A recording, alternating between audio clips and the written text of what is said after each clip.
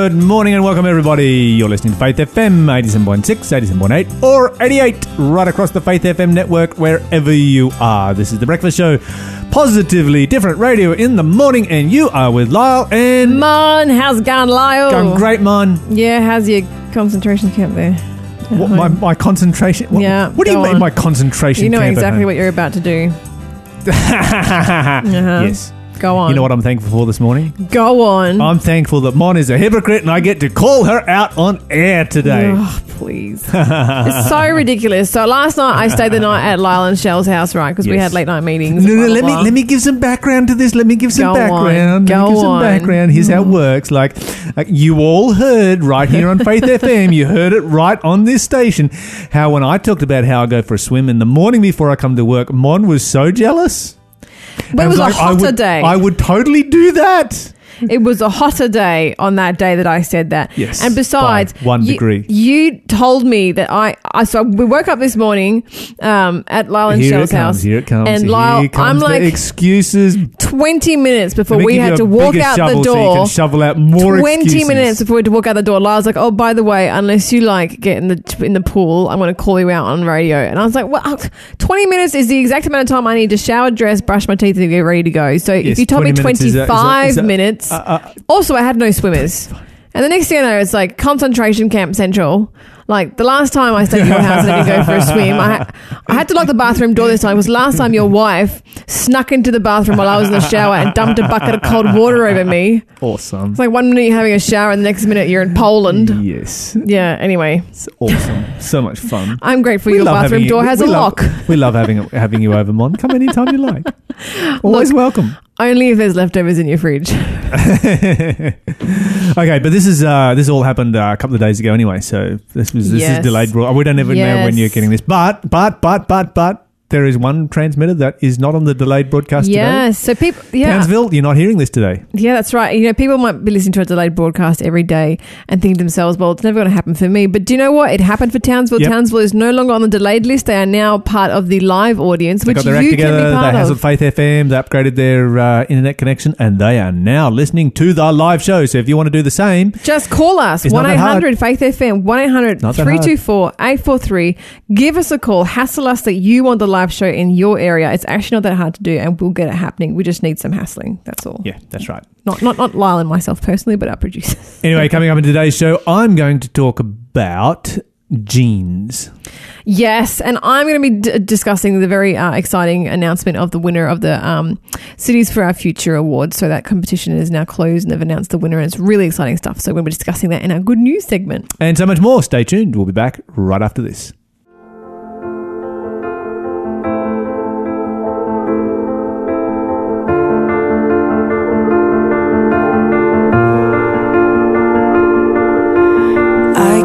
Fighting voices in my mind that say I'm not enough.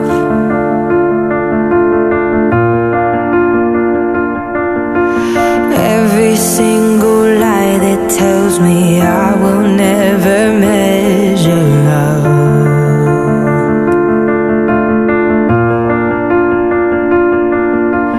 Am I more than just the sum of every high and every low?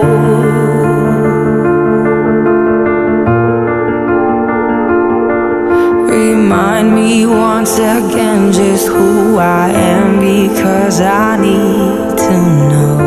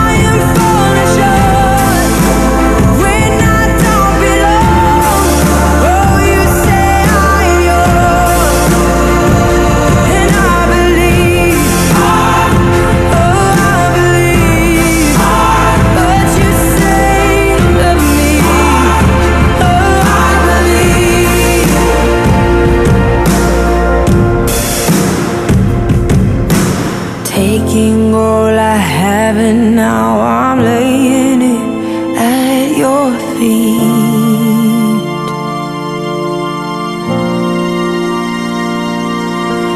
You'll have every failure, God. You'll have every victory.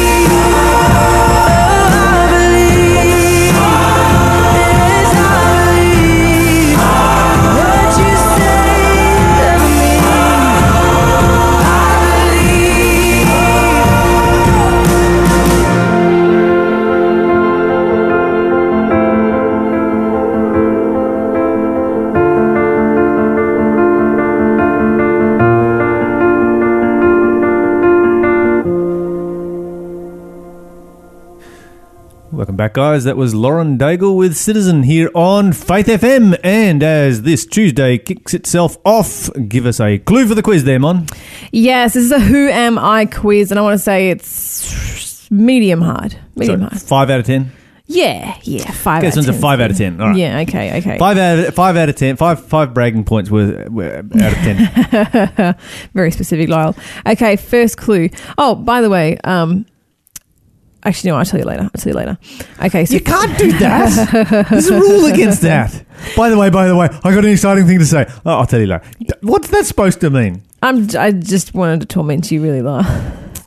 I'm kidding. Okay. Here comes the first clue. Revenge. First clue for our Bible quiz. Who am I? Joel and Abijah are my sons. They accepted bribes, perverted justice, and followed after dishonest gain. Do you know who that is, Lyle? I know what category of person this is, but no, I don't. Okay, give us a call now. I'll give you double prizes at the moment. Our first prize is a wonderful book called A Pale Horse Rides. Ooh. By Sean Boonstra. Very good book. It's excellent. It's a really good book. So on the back it says, many people know the story of how Christianity unfolded in Europe over the course of many centuries. And many people also know the story of Martin Luther launching a reform movement in the beginning of the 16th century. In this book, you'll meet people from the fringes of the empire, barbarians who mysteriously converted and built their faith with nothing to go on but the words of the Bible. Yeah, this is really good. Really good. This is a really so it's good about read. these just fearless men and women, living their faith during really dark times in Earth's history. Yes. And, a lot of people are unfamiliar with barbarian faith. Yeah. The barbarian faith really was where the scriptures were preserved. Yep. And Absolutely. the true teachings, teachings like, foundational stuff such as salvation by grace alone through Christ was preserved by barbarians. Yeah.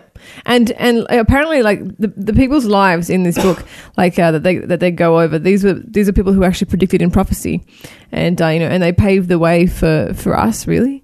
And it's interesting. The further you go out into barbarian land, so to speak, but the further you get away from your main civilizations of Western Europe, the further you get out into the fringes and the edges, the more pure the gospel light shone. Yeah, it's true, isn't it? Yeah, absolutely. I mean, you study the history of Celtic Christianity, for instance. It's just absolutely amazing. Well, your own faith will be deepened by reading this book and reading what these barbarians accomplished. So A Pale Horse Rides, that is today's prize for the quiz. So give us a call if you know the answer. 1-800-FAITH-FM. It's 1-800-324-843. If you can get it right before Lyle gets it right, I'm going to chuck in a Bible as well. Oh, there you go. Do some research. Brand new Jump online right now. NKJV. Now, talking about barbarian culture and barbarian Christianity. Yes. And how that this was the fringes of the empire at that particular time, the Holy Roman Empire. So I did mention Pictish, Celtish, Scottish, that kind of Christianity, but you also had Armenian Christianity and you had Ethiopian Christianity. Oh, really? Which raises an interesting question. Yeah. Which I'm going to have more to say about later on. Mm-hmm. Seeing as you can do that, I can do that too. Lyle. Such a punk. Okay, let me tell you some good news. Okay. First of all, I'm going to start leaving my wallet in your car, Lyle, just by accident on purpose. Please feel free. Anytime. Because this young man, he was 20-year-old young man, he was taking a flight from Omaha to attend his sister's wedding in Las Vegas. This is in the States on Frontier Airlines. And he lost his wallet. And he contacted the airline. He feared the worst. And indeed, nothing was handed in. Nothing was there. However, about a week later, he gets a package in the mail from an anonymous sender, and inside was the wallet along with everything that was in it. So his ID card, a signed paycheck, his debit card, and $60 in cash. It was all there. Plus, this anonymous returner had chucked in some extra money to round out his $60 to $100. What? And then stuck a letter on there. And it was so sweet. Let me read this little letter to you that the guy wrote. Who does that? So that the anonymous guy said, found this on a Frontier flight from Omaha to Denver, row 12, seat F, wedged between the seat and the wall. Thought you might want it back. All the best. TB, that's his initials. P.S. I rounded up your cash to an even 100 so you could celebrate getting your wallet back. Have fun. That's so awesome. I've had my wallet returned to me a number of times intact. In fact, I've never had my wallet returned with a bit extra, with anything but intact. I've never had anything taken out of it when it's been lost. It's been a long time. Well, I don't carry a wallet anymore. Who uses a wallet these days? Mm-hmm. I have never ever had a wallet returned with a bit of extra gravy. Yeah, well, they actually, thanks to our social media, they actually managed to track the guy down. His name's Todd Brown. He's a father of 5. I guess most people use a wallet. I just use a phone instead. Yeah. Well, it was Todd Brown, a father of 5, and he was delighted to have the chance to have a little fun with helping out a hardworking stranger. Because you can obviously see on this kid's ID card that he was only 20 years old and, in uni and blah, blah, blah, blah. But, the mother, she said, this story is more about restoring faith in people than anything. Yeah. We hear a lot of bad news, but not enough good news. And they personally wanted to thank Todd Brown and his wife and their 5 kids for restoring faith, that there are amazing people out there and the world is not as grim as it's made out to be. Absolutely. We need to have more stories like that for sure, Mon. You can tell those kind of stories every day. Okay, well, I do have a story. It's a bit more about innovation because you and I are big innovators. You were not going to tell me? Yeah, this one, well, kind of. We're big fans of innovation, right? Mm-hmm. And I've been keeping an eye on the Royal Institute of Chartered Surveyors. They have a competition every year, the RICS. The Royal Institute of... Chartered Surveyors. I thought you said child surveyors. I'm thinking, no. Okay, what kind of organisation is this that Mon is a fan of? They run a competition called Cities for Our Future. Okay. And the innovation that comes out of it is just mind-blowing. But this year, I want to say it's more humble but still quite ingenious invention that won the top prize. Mm-hmm. And it was actually by a 23-year-old Filipino inventor, would you believe? So he won the grand prize, $64,000 in cash. For building, he took on board the challenge. And this is really great because he took on board a problem in his own hometown there in Manila. The problem that they have with the rapid urbanization. Mm-hmm. So basically, they have these slums that are just like the population is just increasing rapidly in the slums, and they have these tin shanties that we see on the news, and it's kind of really poor quality, kind of dangerous housing. And so he's decided to actually tackle the problem there, which is very, very big of him to do. And he won with something called Cubo, which is this really cool modular housing design, and it's just amazing because it's all made out of bamboo. So what he's done, instead of like trying to find some sort of new techie kind of material from somewhere, he's done it so it's like everything's right there where they need it. So these people can source the bamboo right where they are, and it only takes 4 hours to build a house. When the construction I need some bamboo, everybody. Anyone who wants to start donating bamboo, I will build a house in 4 hours. Yeah, so they're really cool because these modular houses, you can actually configure them together in different arrangements. So you can fit multiple houses together, and the residents can then share like kitchen, bathroom, offices, communal areas. So it kind of fosters a sense of community, is also keeping costs down. Like one bathroom between like 5 houses is much cheaper than each house having its own shower or whatever. Mm-hmm, mm-hmm. So And then, of course, it uses like the old tricks, like, the heat gain. Do they have a space between the roof and the ceiling? So that's reduced. And they have the whole thing on stilts to avoid the floodwaters and, all those kind of tricks. And it has all of them have these slanted roofs so they can collect rainwater so the slums can get fresh, clean water as opposed to, what they're getting out of the dirty rivers there. So it's really quite ingenious. I'm just surprised about the cost. Like, it's just so cheap. This kid's really done his math. So I've done it in Australian dollars for us. It's $88 to build this house. It only takes 4 hours. What's the average cost of a house in Australia again? But check out the rent rates. So it's 35 Aussie cents a day to rent one. It's $2.45 for a week, which in a year would cost you $127.40 to rent one of these houses for a year. That is literally, Lyle, less than my weekly rent in Australia. And I got to tell you, these houses aren't ugly. What? Look at that. That's a nice house, isn't it? I would so live in that. So would I. I would so live in that. Like this, I'm showing him, it's quite large. It looks, I want to say, like almost like a Asian palatial with that sort of old school with the bamboo and stuff like that. I mean, this is big. This is not one person's home. This would be like about it would look quite half a dozen families live in that. It would look like quite different after half a dozen families lived in it for true. a couple of years. But it's still very nice. Oh, yeah. Yeah, he's decided to sort of give them their respect and dignity back by not giving them a hut. It's nice. It's minimal. It's modern. It's very modern. It's not a village hut. It's something that an architect would be proud to live in. Absolutely. So this kid has deservedly taken out the prize for the Cities of Our Future challenge, and I'm looking forward to next year's.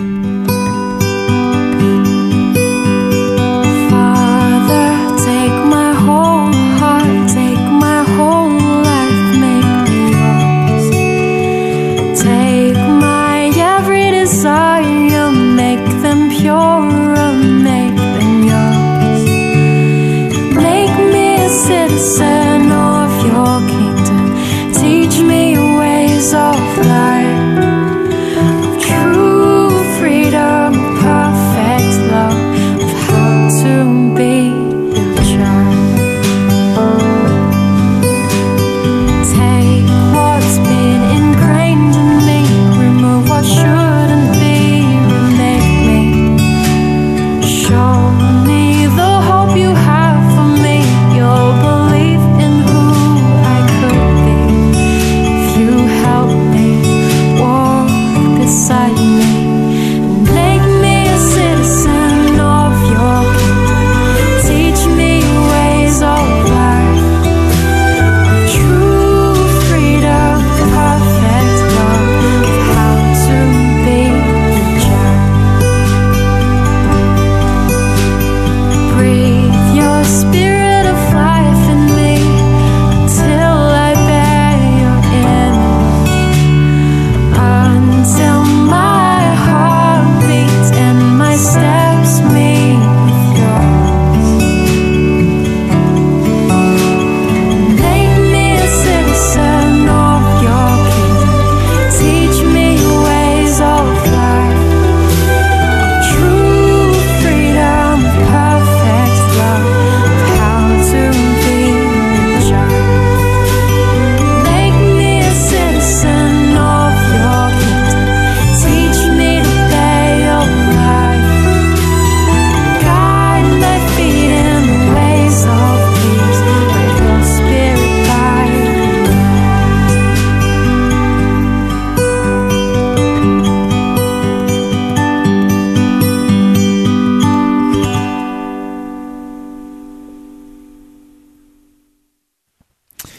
You were listening to... What were we listening to? Melissa Otto. I was going to say it sounded like Melissa Otto there. How could it be of anything else other than Melissa Otto? Pick her voice in a lineup. That's it. All right. Give us a unique sound. Sure. Yeah, very nice. Yeah. Very nice, relaxing, soothing voice Melissa Otto has. Okay. Can I give them a clue for this quiz, Lyle? Sure, go ahead. Okay. Who am I? Clue number 2. I asked, does the Lord delight in burnt offerings and sacrifices as much as in obeying the voice of the Lord? It's a good question. He asked it.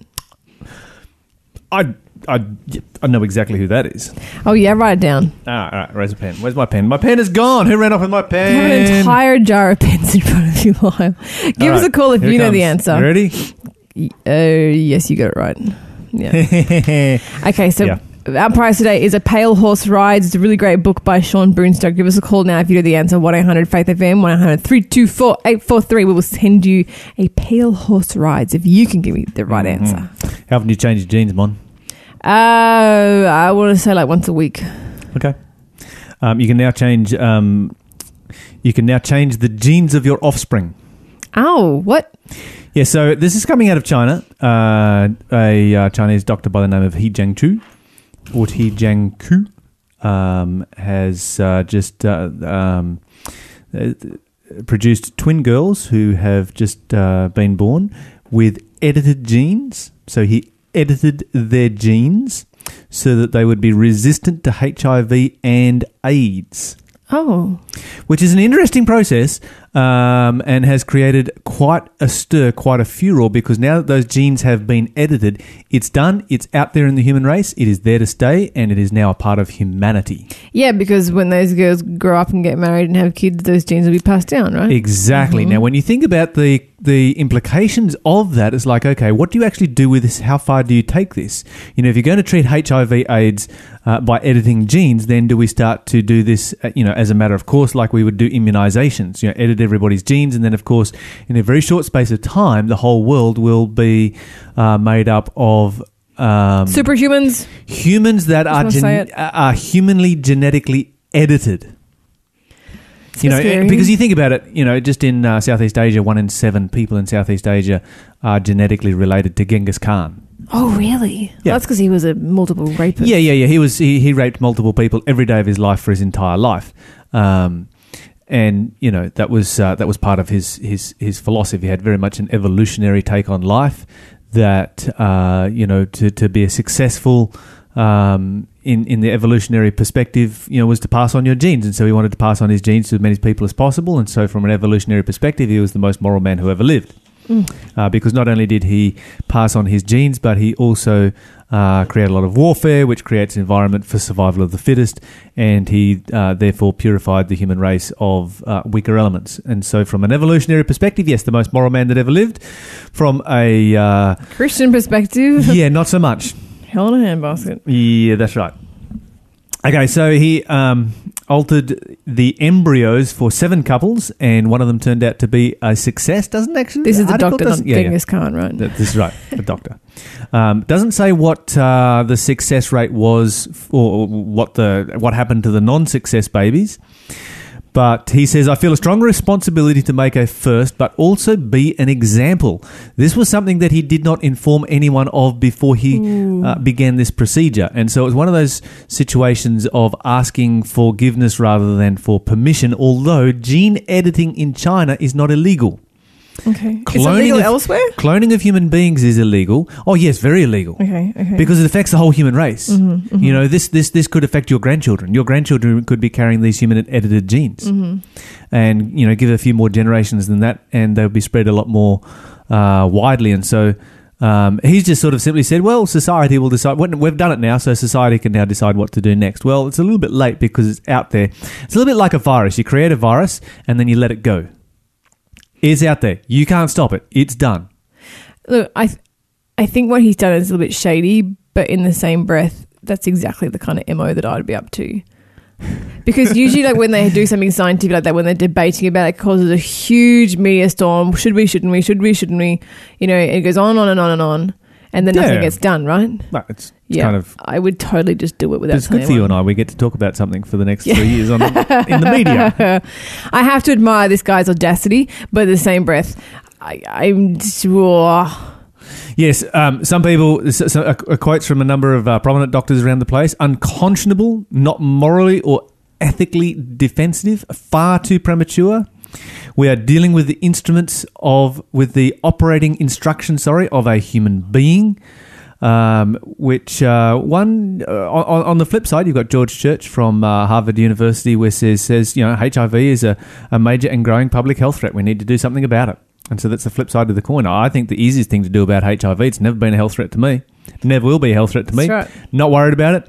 Never going to be a problem for me, simply because I follow what the Bible says. Amen. Yeah, it's a really easy solution to HIV is if you are worried about it, then follow what the Bible says. And if you don't follow what the Bible says, then Be worried. Be worried. I'd really like to know what the potential side effects of having dabbled with someone's genes are.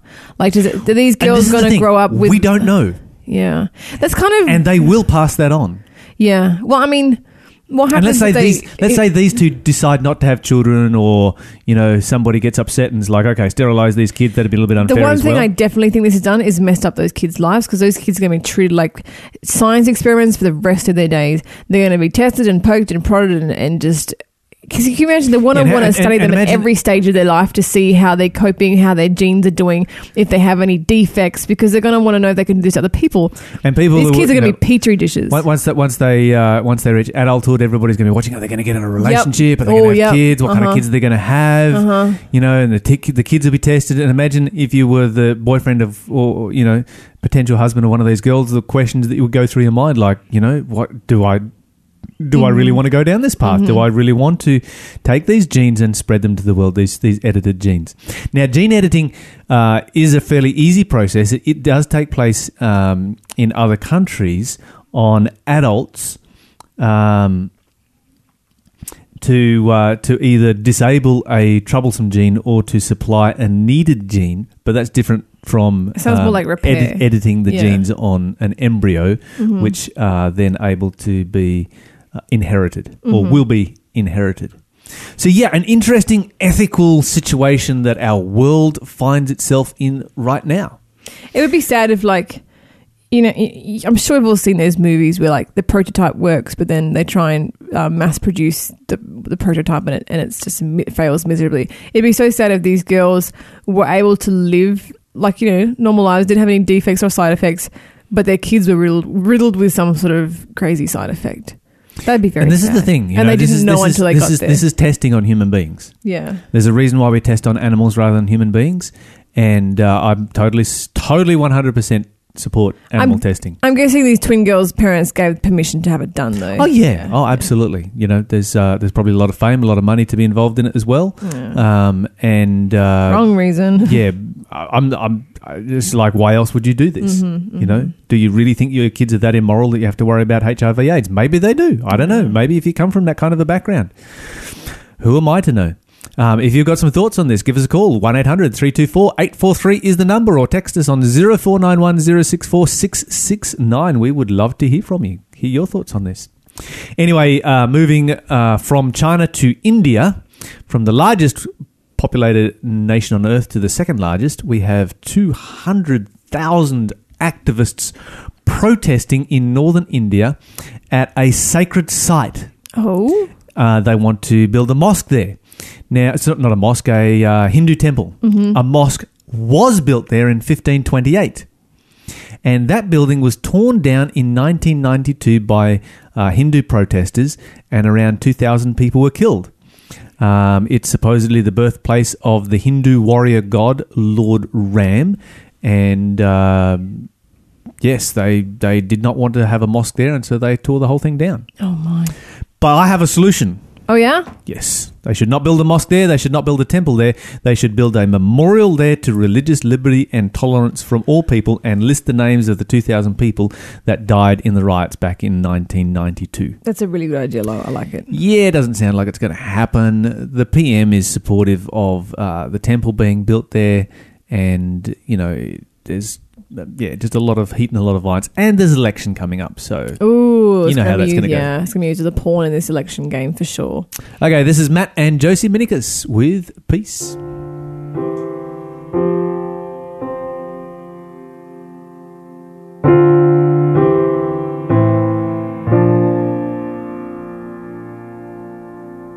Every heart longs for peace, that elusive and priceless release, a place where the soul is finally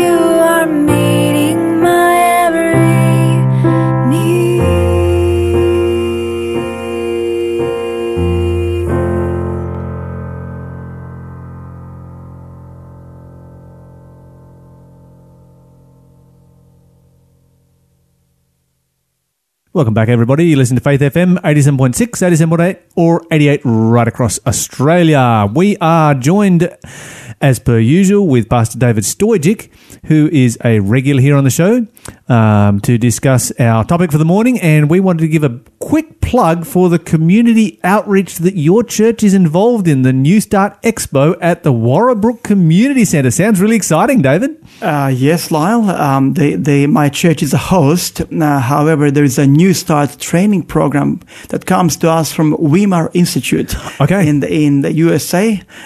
Some of our listeners might be able to hear, might be able to recognize the name Dr. Neil Nedley.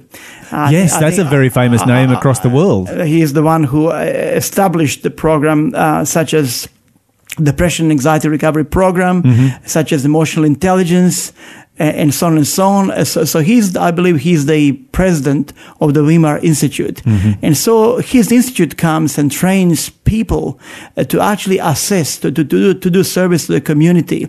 And the name of that kind of program is the New Start Expo. New Start is an acronym that stands for things such as nutrition, water, exercise, water, sunshine, temperance, air, rest, and trust in God, trust in higher power. So it's a very integrated program that actually takes into consideration every aspect of life, physical, social, mental, and spiritual, which is pretty much right along the lines of our passion. So they're doing a free service to the community. They'll set their 7 stations or 7 tables where people will be able to be assessed about their holistic health. They'll be able to get results, some sort of a debriefing about their assessment. And so it's a very, very good program this Friday morning from 9 o'clock to about 1 o'clock. It will be at the Warrabrook Community Centre here in Newcastle. And so anybody who hears this message and would like to get their holistic health assessed, they can come any time between 9 a.m. and 1 p.m. this Friday morning at the Warrabrook Community Centre. Sounds fantastic, David. I would encourage anybody within that area to head across there. Anyone in the Newcastle Central Coast area, head across there to the Warrabrook Community Centre and get your free health check. Sounds amazing. That's right. Okay, so last week we concluded a mini-series on relationships and forgiveness. Today we have another interesting topic. It's an issue that is faced by a lot of people in our community. We're talking about addiction to pornography. That's right. Now, David, you're a counsellor. What percentage of people that you counsel discloses to you that they have a problem with pornography? That's a good question, Lyle. I'm just trying to think how many people come to me and identify pornography as the main issue when it comes to their marriage or their relationship. And the answer is not too many, really. Over the last 2 years of my counseling with individuals and couples, only one couple identified pornography as the big issue they were facing. And they were separated and on the brink of divorce when they first came to see me. And I'm delighted to say that their relationship since then has significantly improved, and they're now planning their wedding renewal. They want to actually have the renewal ceremony. I haven't done too many of them. Maybe over about 25 years of ministry, I've done maybe 2 or 3. So it's always good when people actually want to renew after maybe some challenges they had. They want to renew their marriage vows. Nice. I need to say, however, Lyle, having said just what I've said, that not too many people come and say, this is our problem. I need to say that the number of people that come to see me for a variety of issues to do with their relationships admit that they are also struggling with pornography. Okay, so they're not saying that this is the problem in the relationship. They're just something, this is an additional issue that I have in my life. That's right. And some of them don't see it as a serious issue, as they believe that most people or most men have similar struggles, and so this kind of opinion is just all men do it. You know, what's the problem with that? They kind of really downplay this issue.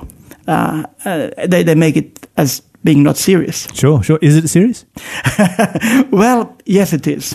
For a number of reasons. Very, very serious. Far more serious than what many people really would think. I'll start with the effects of pornography on our mental and physical health. And then, as we go through our talk, maybe this morning, we'll touch on the effects of pornography on the social and spiritual side of our being. Last year, in 2017, Lyle, The Telegraph, which is the UK newspaper, published an article under the name the Scary Effects of Pornography, How the 21st Century's acute addiction is rewiring our brains. Okay.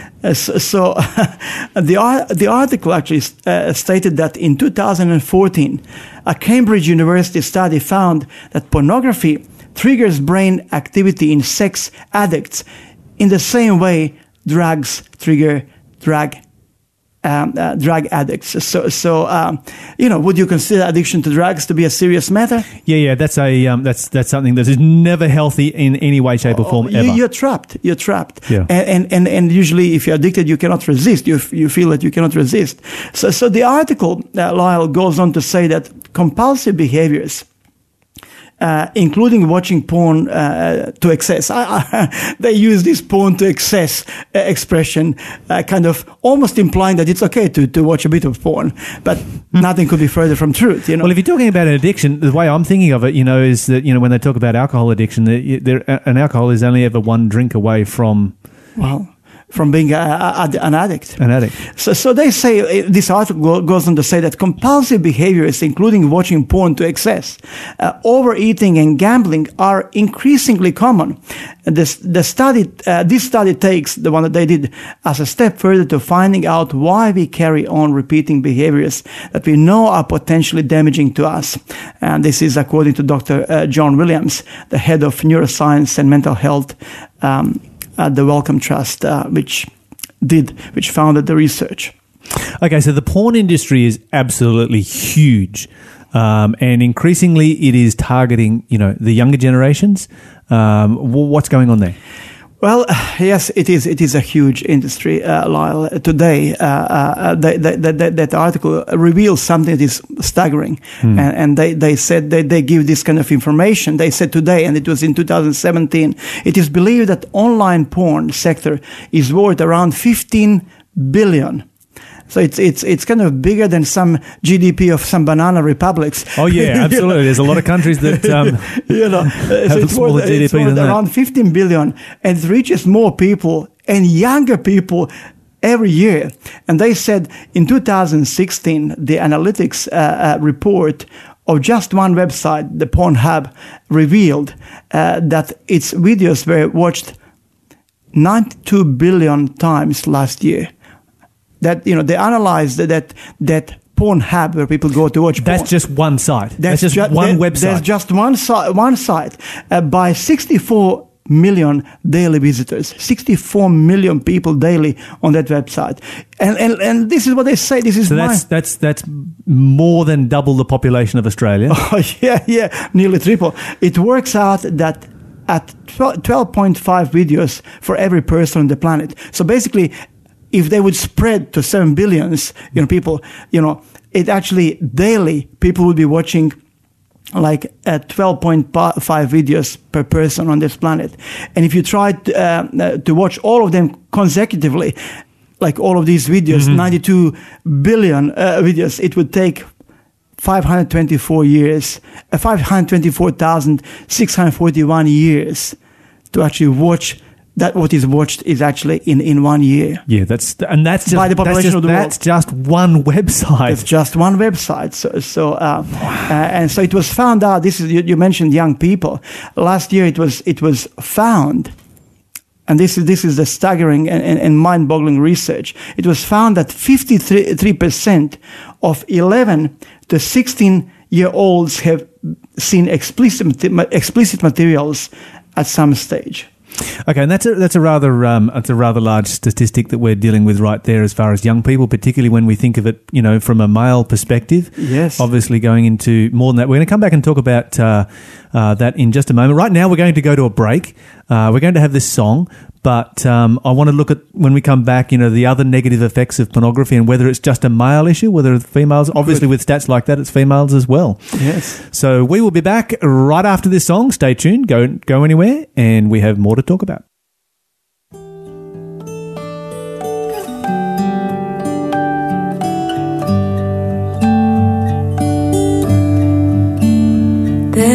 nothing in this world that can truly satisfy me like Jesus'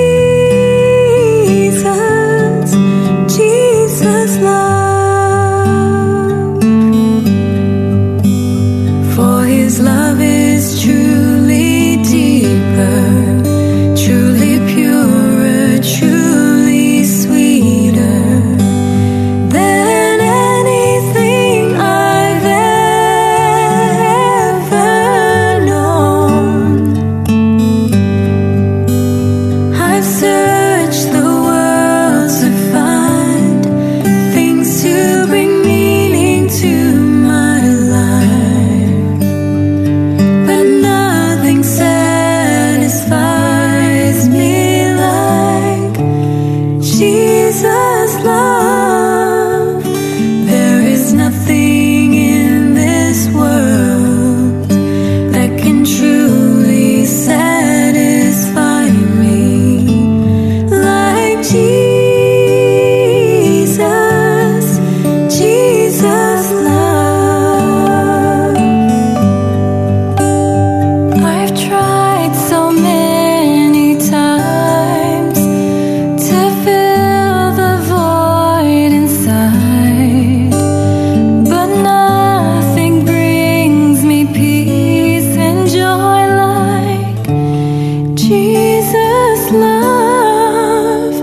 There is nothing in this world that can truly satisfy me like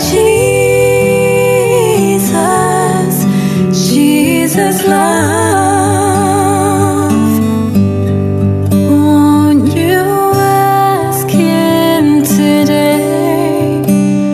He will fill you up inside. There's no emptiness or loneliness where Jesus Christ resides. There is nothing in this world that can truly satisfy me like Jesus' love. Only Jesus'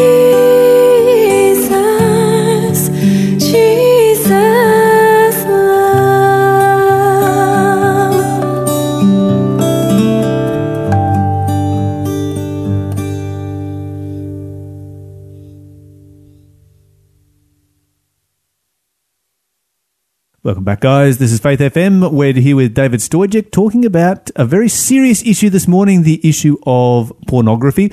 One of those issues that I guess is seen as being, not such a bad thing in our world today, but the research that is coming out is actually quite alarming. We were talking about some of the negative effects. What are some of the other negative effects that pornography has on people that we haven't discussed yet? This actually, what I'm going to say now, will probably come as a surprise to some people who are not well informed. People today, couples or other people may just say, let's get a porn movie to spice up our sex life. Mm-hmm. That's the logic. I've heard that logic, actually. Yeah. But the research shows exactly the opposite.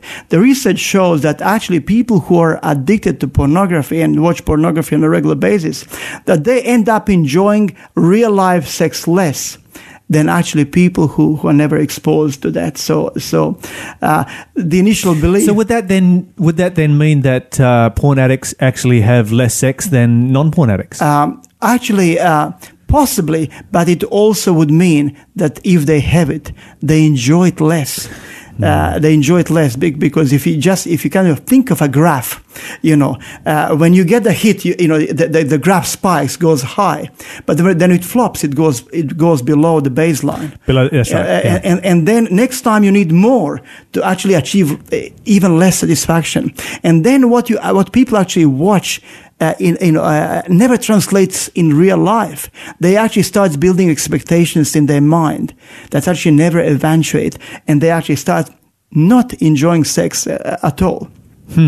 Amazing. It just seems counterintuitive, but but that's how it is. Okay, so what about negatively affecting sexual performance? Okay, that's we kind of almost implied this here, but let me just kind of elaborate a bit more. In 2015 study by researchers at the University of California found a rare positive correlation between porn watching and libido. Okay, a rare positive correlation. Well, that's what they thought. But the consensus is on the opposite side. Actually, they thought, that they found positive correlation, that actually libido would increase. Last year, for instance, and this is the British NHS National Health Service experts noted an increase in erectile dysfunction in otherwise healthy young men and thought excessive porn use was the most likely factor at play. So guess what? They thought that they found some positive correlation, but later research showed that actually that was rubbish. That was rubbish. And psychosexual therapist Angela Gregory, in her BBC interview, said that the young men do not have organic disease. The people who have actually experienced young men, functional, strong, healthy, so supposedly, they actually, these young men do not have organic disease. One of the first assessments questions I'd always say, she says, ask how is about pornography and masturbation habit, because that can be the cause of their issues about maintaining an erection with a partner. So what she's actually saying is that actually being exposed to pornography with able-bodied young men, it actually, as they thought originally, that would increase their libido, but actually it decreases their erectile function. So they're not able to perform. Porn-induced erectile dysfunction. It's interesting, and just anecdotally, my youngest son is a panel beater by trade, and of course, hanging out with all of his mates, either in the workshop and at, particularly when he was studying at TAFE. Yep. And he was talking to me about how that so many of them are addicted to Viagra because they are simply unable to perform without it, and they are perfectly healthy young men. There's no organic disease whatsoever. And if we just basically dug a bit deeper into that, we would probably find out that they are heavily exposed to pornography. Well, you don't have to dig deep because they're quite open about it. Well, there you have it. They're just like, this is, they're just passing stuff around the classroom all the time. Yeah. That's right. Okay, so is this predominantly a male issue? We mentioned this before the break. Do females get involved in pornography as well? Well, look, this is interesting. You have heard about Gallup poll. But this is one of their executives, Cindy Gallup, who is an expert in advertising. She says one would think that porn is predominantly a male gender issue. And she states a number of reasons. She says because the porn industry is driven by men, funded by men, managed by men, directed by men, and targeted at men. But however, according to Psychology Today, an article recently published by Nigel Barber, he actually entitled his article, Women Flock to Pornography. According to his survey, according to the survey that he had access to, he actually quoted that 30% of internet pornography users are women. And he says that this is a problem of that evolutionary psychologists claim that women choose relationship-based romance literally over visual erotic. So what we actually are saying is men are visual. Sure. They see something, they get excited about it, but women are more into romantic, feelings and, nice behavior and so on and so on. But he says that's not the case. There you go. Because he says women are also sexual beings. And he goes on to say that especially in countries that are more emancipated, that women are far more likely to engage in these activities in their own time and even in casual sex than in some countries that basically where sex is still a taboo topic and so on and so on. Yeah.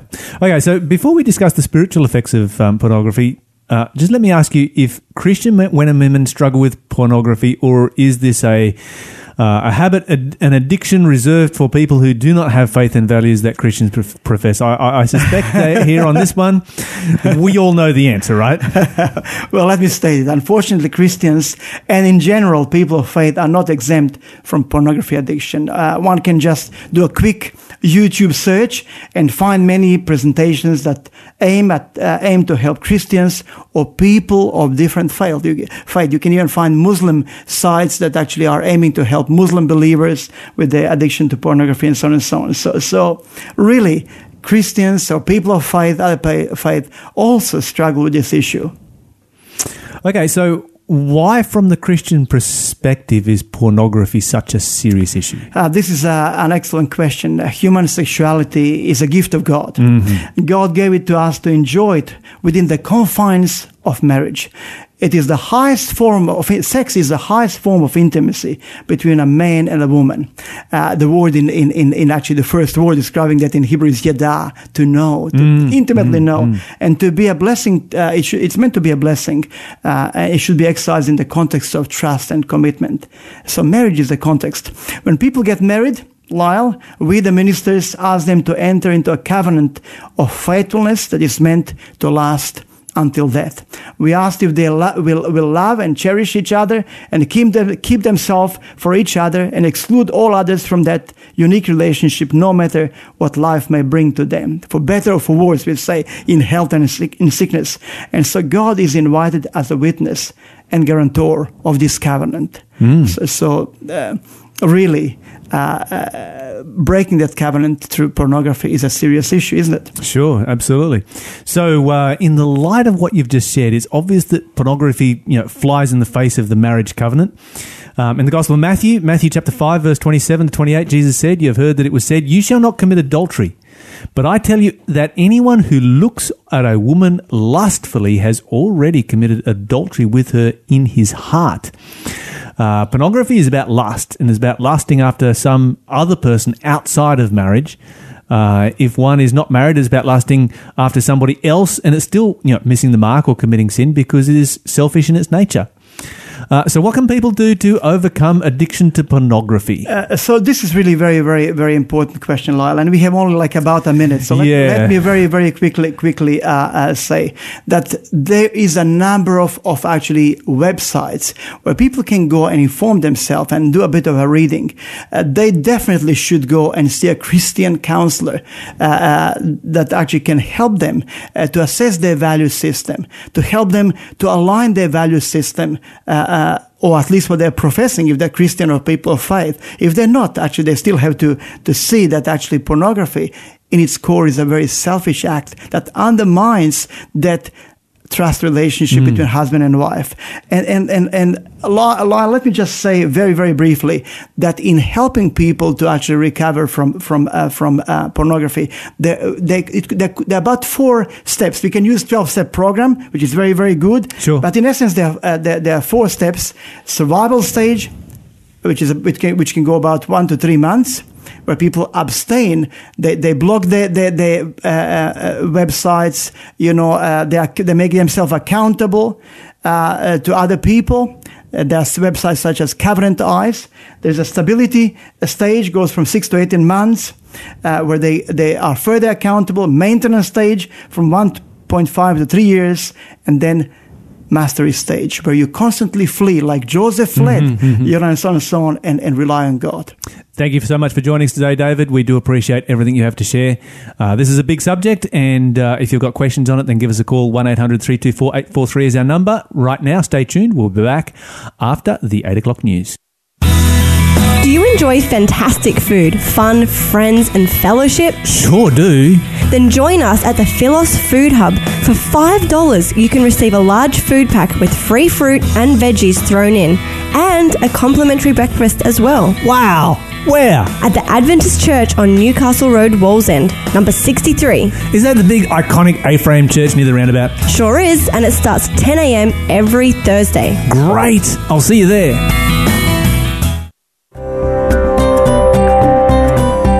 You're listening to Faith FM, positively different radio. Forgiveness. It's easier said than done. But there's a program called Forgive to Live, designed to help us all improve our lives and discover the healing power of forgiveness. So if you're keen to take that first step, head to forgivetolive.org.au